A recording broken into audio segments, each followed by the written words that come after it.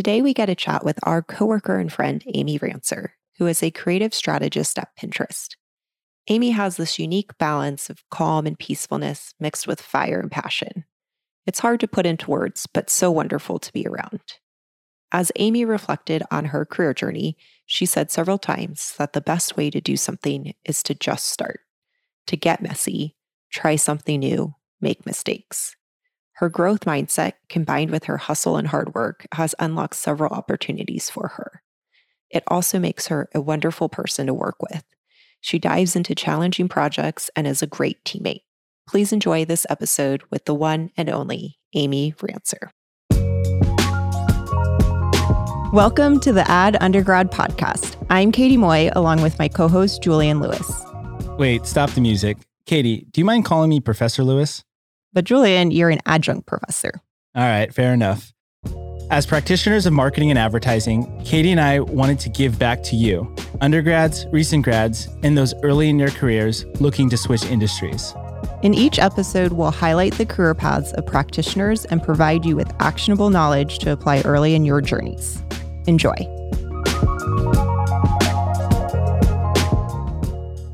Welcome back to another episode of the Ad Undergrad Podcast. We are excited today to have a former colleague of both of ours and still a colleague of mine, Miss Aimee Rancer. Hi, everyone. Welcome to the podcast. Thanks so much for having me. I really, really appreciate it. It's so good to see both of you. And Katie, I haven't seen you in so long, so it's good to see your face. I know. It's really nice to have you on and see your face too. And I know most of the podcasters are like, wait, is this a video? It's not a video, but we are on video because we're using Squadcast. So just to kick things off, we wanted to talk about your path to becoming a creative strategist at Pinterest and really starting from the beginning, like what you studied in school and then how you were able to land your first gig out of school. Yeah. It's been an interesting kind of road, especially ever since I've been at Pinterest as well, and even in San Francisco where I now live. But initially, I went to school in Ohio at a college called Ohio University and studied magazine journalism. I really loved magazines as a kid and was a really voracious reader. I just loved reading editorials and especially fashion. So really wanted to pursue that. And then went to school, learned as much as I could, even started my own fashion magazine in college with a group of friends, which was very cool. And then after graduation, I kind of wanted to figure out what was the next step. And I obviously interned at a few magazines in New York City during my time in college. But when I graduated in 2011, a lot of magazines weren't really hiring editorial writers. So I kind of just had to figure out what was my next step. And one of my next steps was not staying in Ohio. So I got an opportunity to work with Macy's in their executive development program. I don't know if you guys have heard of those. But basically, it's almost like when companies go to a college fair and trying to recruit potential students. So went there and had the opportunity to move to San Francisco and got to kind of really start my professional career in San Francisco. And I've been in a few companies since my time in the Bay Area, not just being in advertising or a creative agency, but also even in tech PR. So I think for me, the important thing is to kind of be flexible and to pivot when you can, and also really just be creative in your approach to jobs and think about it as a learning opportunity each way, even if it doesn't feel like a right fit. There's always something to take away, which is my POV. That's great. And you mentioned starting your own magazine in college. I want to learn a little bit about that because that really does speak to being a practitioner before you're, at a full-time gig. So do you want to talk a little bit about how that got started and what prompted you to start it? Yeah, I think I had a group of friends in college and we really enjoyed fashion, especially fashion magazines, because we were all in the same major and industry. And so we thought that it could be really fun and just a why not kind of moment to start our own magazine. So a group of maybe 4 or 5 of my dear friends and I, we started a magazine called Thread and kind of did everything very by hand. We did all the photo shoots ourselves. We picked clothing from our own closets to put on models. We even had student models and even worked with a few students to be writers as well. So it was very kind of like all hands on deck, but a really great lesson and probably one of the more meaningful experiences of my college career. Because as much as I like loved being in the classroom, I think for me personally and a lot of other people, they learn by doing and collaborating. And I think that's actually where I've gotten the most value in not only my time in college, but in any career is like doing the work and actually getting my hands dirty. That's great. Yeah, I think that's like one of the important lessons that we're starting to gather like towards students is like if you have a passion and there's something that you want to start to do it, just start doing it. You have time, like you don't have very many responsibilities other than making sure you complete your degree if you're in a university, and if you're not, you probably don't have that many responsibilities beyond yourself. And so really focusing on like exploring what your passions are, because that could help to land you in that next spot. Yeah. I think the hardest part is starting, right? Like in anything, but it gets so much easier as you go. And you start to develop a muscle, which then builds your confidence and then you feel empowered. So it's this really like interesting cycle. With creative roles, they talk a lot about kind of the right brain and left brain. And I've seen you in your role and you need both, right? You're not just sitting being creative all day. You do need skills that require analytics and data. And it sounds like from your experiences, even starting at this magazine, you've always been interested in kind of approaching things kind of with everything, not just looking at the creative side. So what skills were maybe not your natural skill sets? What did you have to learn and where have you really seen that growth over your career? Yeah, I think for me, that's been the biggest part is identifying your strengths and then also your weaknesses. And I think oftentimes the important thing is to over index and really like practice and sharpen your strengths, of course. But as you start your career, you might not know what your strengths are. So I think figuring out like the weaknesses is really important. And I think for me, one of mine was just being, again, like analytical. I think because I was so creative driven, I could do visuals and I could tell a story very easily. But when it came to like statistics and numbers and data, or even like finding insights to back up my stories, that was kind of hard. So again, reading a ton, doing the work really to identify like what I need to know and kind of have like at least a foundation to speak eloquently on those things has been really, really helpful. And it's still something I'm continuing to work on, even as I continue on in my career several years after college. And I think one of the pieces of advice that I'll say is like, you don't have to figure everything out. I think everyone is always in such a rush to be the best or to grow and to do things. And I think again, there's a lot of beauty in taking your time and giving yourself some grace and patience to learn. That's great. And so I want to dive into this Macy's opportunity that you had, because it sounds like it was a means to be able to get out of Ohio, a means to be able to kind of explore. Like, what prompted you? Was it simply just getting out of Ohio, and then and like how are you able to get into that? And then like what were you able to immediately take from it? Yeah. I mean, so basically it was a stepping stone to move out of Ohio. Candidly, like Macy's paid for your relocation. And I was like, oh my gosh, this is crazy. And so when I came to San Francisco and started working in the job, it was really interesting because basically what I was acting as is a glorified store manager.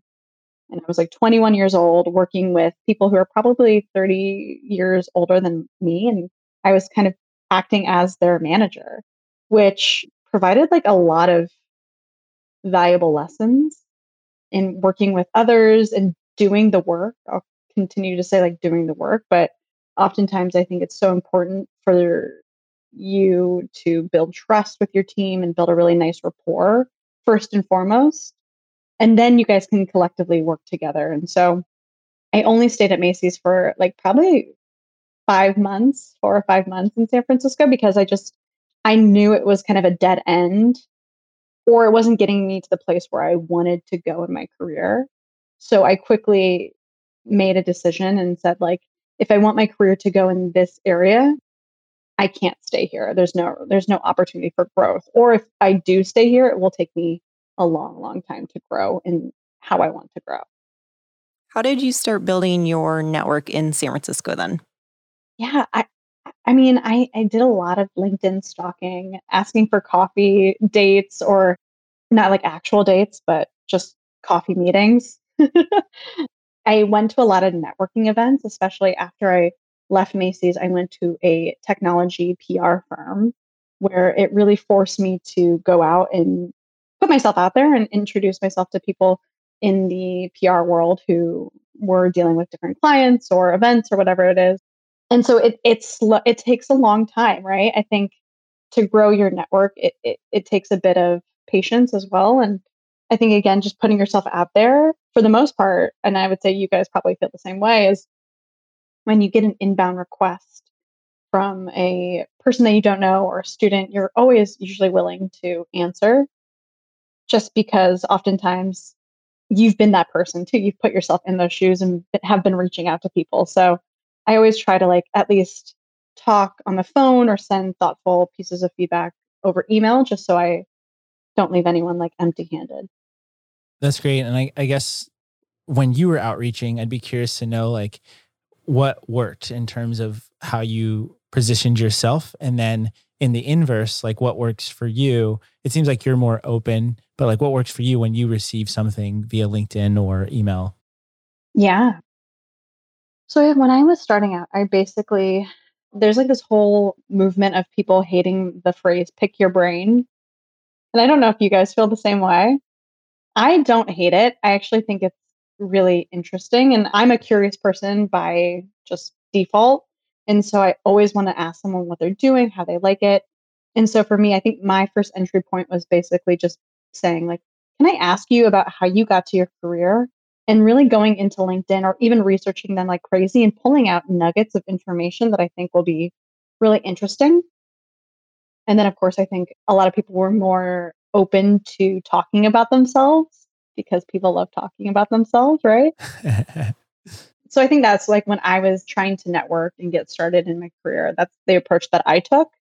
And then also, similarly, when people are reaching out to me, I've had people just point blank ask me for jobs.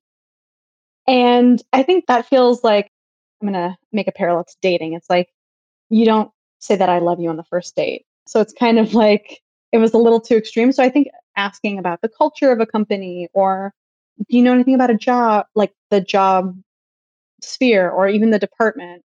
So I think those are kind of more helpful questions to ask a potential person that you want to reach out to on LinkedIn or email or whatever.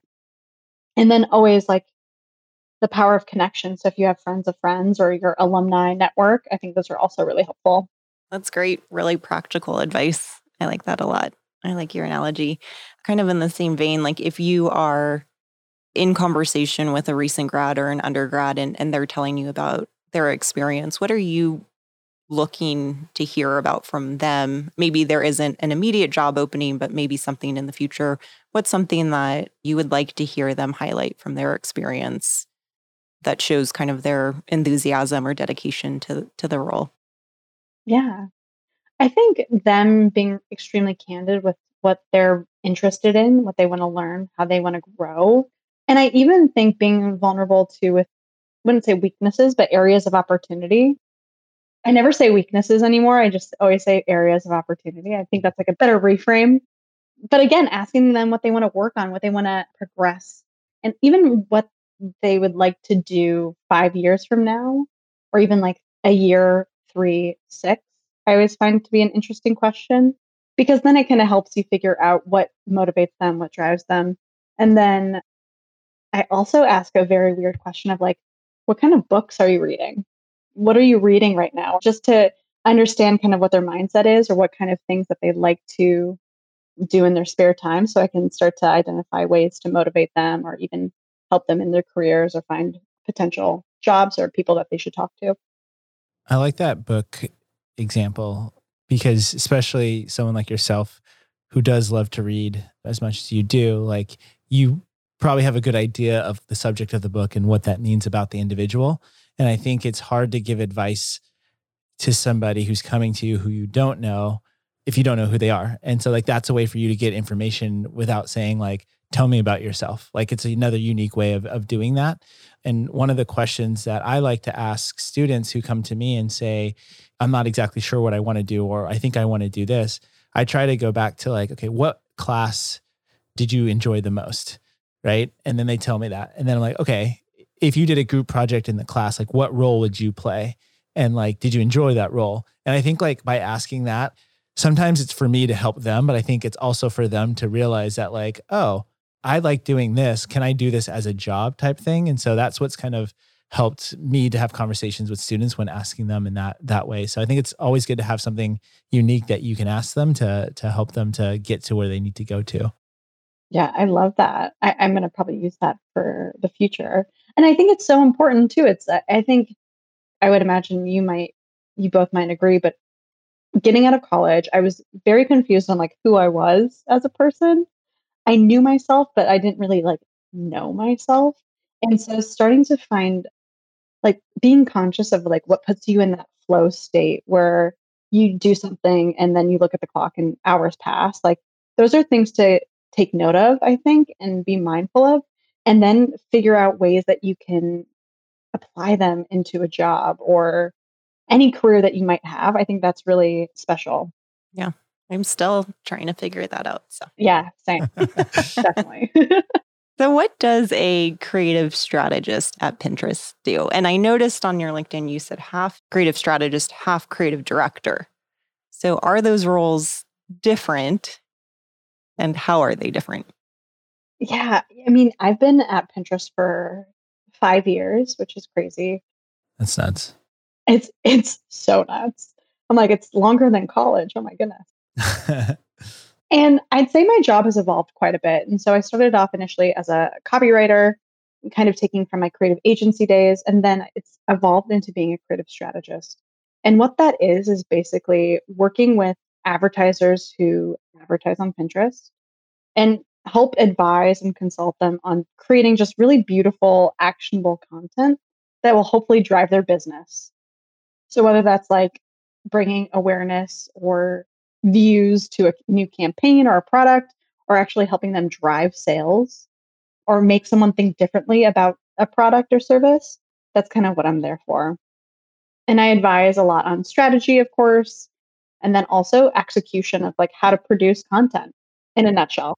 Oh, that's awesome. So I guess if somebody is coming out of college and they see that you're a creative strategist and they hear the description that you just described and they're like, oh, I want to do that. Like, what's the entry level version of that? Like, what's the first job that they can be looking at when they're looking on Indeed or LinkedIn or whichever job site is willing to pay for this episode?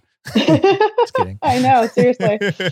That is such a good question. And something that I always talk to students about is there's a variety of routes you can take, but I'd say one of the best things that I've ever done in my career was work for a creative advertising agency, especially people who want to become a strategist, a creative, and don't really know the entry points or ways of going about it. I'd say a creative agency is a great stepping stone. It is a boot camp where you are basically like learning so many different parts of the business, not just from a creative angle, but also from a media perspective to an account perspective, how to like actually deal with people and handle clients, which you guys have both done quite a bit. It's like a skill. And you're also kind of juggling a variety of different clients as well. So you might not just be on one book of business. You might be working on, say, Pepsi, but also Sonic Drive-In or a variety of other things. So I think you learn to juggle and also allocate time efficiently, which is a huge skill. And then you start to like gain a muscle again for the fast-paced nature of, I think, advertising in general, which can help make a lot of good connections elsewhere. And then lastly, what I'll say is that by working at a creative advertising agency, you have a lot of amazing touch points to other companies, right? So whether it's in-house at a brand or with maybe a media company or another creative agency that you're working with, like there's a lot of different parts that you work with and on at an advertising agency. So Hopefully that made sense. It does. We both started at agencies on the media side, so can relate to a lot of that. Yeah. Most definitely. So one of the things that I also want to make sure that we talk about, so your title on LinkedIn is as a creative strategist, but we also know that you are a local famous, widely famous blogger as well. So talk a little bit about the Ohio transplant and why do you have that? Like you have a great job, like you're doing well in your career. Like why do you also have Ohio transplant? And like what does it mean to kind of maintain that? Yeah. So it all stemmed from, well, thank you for the kudos, by the way. That's very nice of you. It's usually kind of like a side hustle that not many of my colleagues know about at work. So when they do find it, I'm like, Whoops. ooh, ooh. But it started off when I was working at a tech PR agency. And while it was creative in some ways, it really didn't fuel me and emotionally, I guess. So I really wanted, coming off of college and starting a magazine, I loved fashion and really wanted to express myself in a new medium. So that's kind of where the blog started. And I just started by doing it. I just started. I had like a crappy website. I was asking friends to take iPhone photos of me and my outfits. And so again, it started off very, very small. And then I've had my blog for around 8 years, which is a really long time. And it slowly and slowly evolved and picked up. But I think it's so important to have other passions outside of work. I think I got into this trap of really associating myself with my career and my job, which I think is it's fine if you do, but I think it's also very dangerous territory because a job is what you do, it's not who you are. And I think it's really important to know that. And especially, one time I got laid off and my whole being, I felt so lost because I kept saying, I was like, I am XYZ, I am this job, when in fact, like, I am not any job, I'm so many more things than that. So, needless to say, it was a creative outlet and it's really helped me not only just personally in meeting different types of people and working on my writing, but professionally as well. I think it almost is like a portfolio of the last 8 years. And it's a really good place to direct potential employers. It's a really good place to say, hey, I'm not only just a strategist, but I also am pretty savvy when it comes to my own personal brand as well, which I think gives me more credibility actually at work too. Yeah, I would agree with that. I think oftentimes when people think of side hustle, they think of something that's like so different from what they're doing. But like you're a creative strategist meeting with brands who are trying to figure out how they could themselves be creative. And you could speak to what you've done for clients at your job, but then you could speak to what you've done individually. And it makes you that just that much more human right out of the gates and allows for you to kind of break down that barrier of, oh, she's only the creative strategist that's coming along with the salesperson. Like now you're human and now you're bringing the value that you would have brought anyway, but they see it in a different way. So I love that. Totally. And oftentimes, a lot of the brands that I'm working with for work, sometimes I've worked personally with too. And so it's kind of like an interesting crossover at times. But as a consumer, I know the retail landscape. And I think that helps me be really prepared to speak from a creative perspective when I'm at work and working with them from a strategy standpoint. That's awesome. Yeah. One of the other things that we want to talk about is like just how like vocal you are and a leader that you are in terms of like speaking about like women's rights or just like human rights in general. And so I'd love for you to kind of touch on like why you see that as important to use your platform to do that and like how that kind of spans into what you do at work through Ohio Transplant and then as Aimee at home as well. Yeah. Over the last several years, I think, especially even over the last several months, it's been more important now than ever to speak up about the injustices that we see every single day and for each of us to be accountable for the future of our country and the future of our world and each other. And so I'm not perfect in the slightest, but I think it is important for me to use the platforms that I have, not only personally, but also at home and at work, to share things that I'm passionate about. So whether that is human rights, whether that's women's rights and equal pay and equality, whether that's talking about Black Lives Matter, Trans Lives Matter, the LGBTQ community. There's so many different types of things that I think are so important for creators if they have a following to highlight. And then also it like literally just takes one person, right? It's this like beautiful community, and it's a web where maybe you share a piece of content and you capture something that maybe someone never thought about, and now they're a little bit more aware of what's going on, right? And so I think it's really important to share, especially, and also follow people that you admire and trust.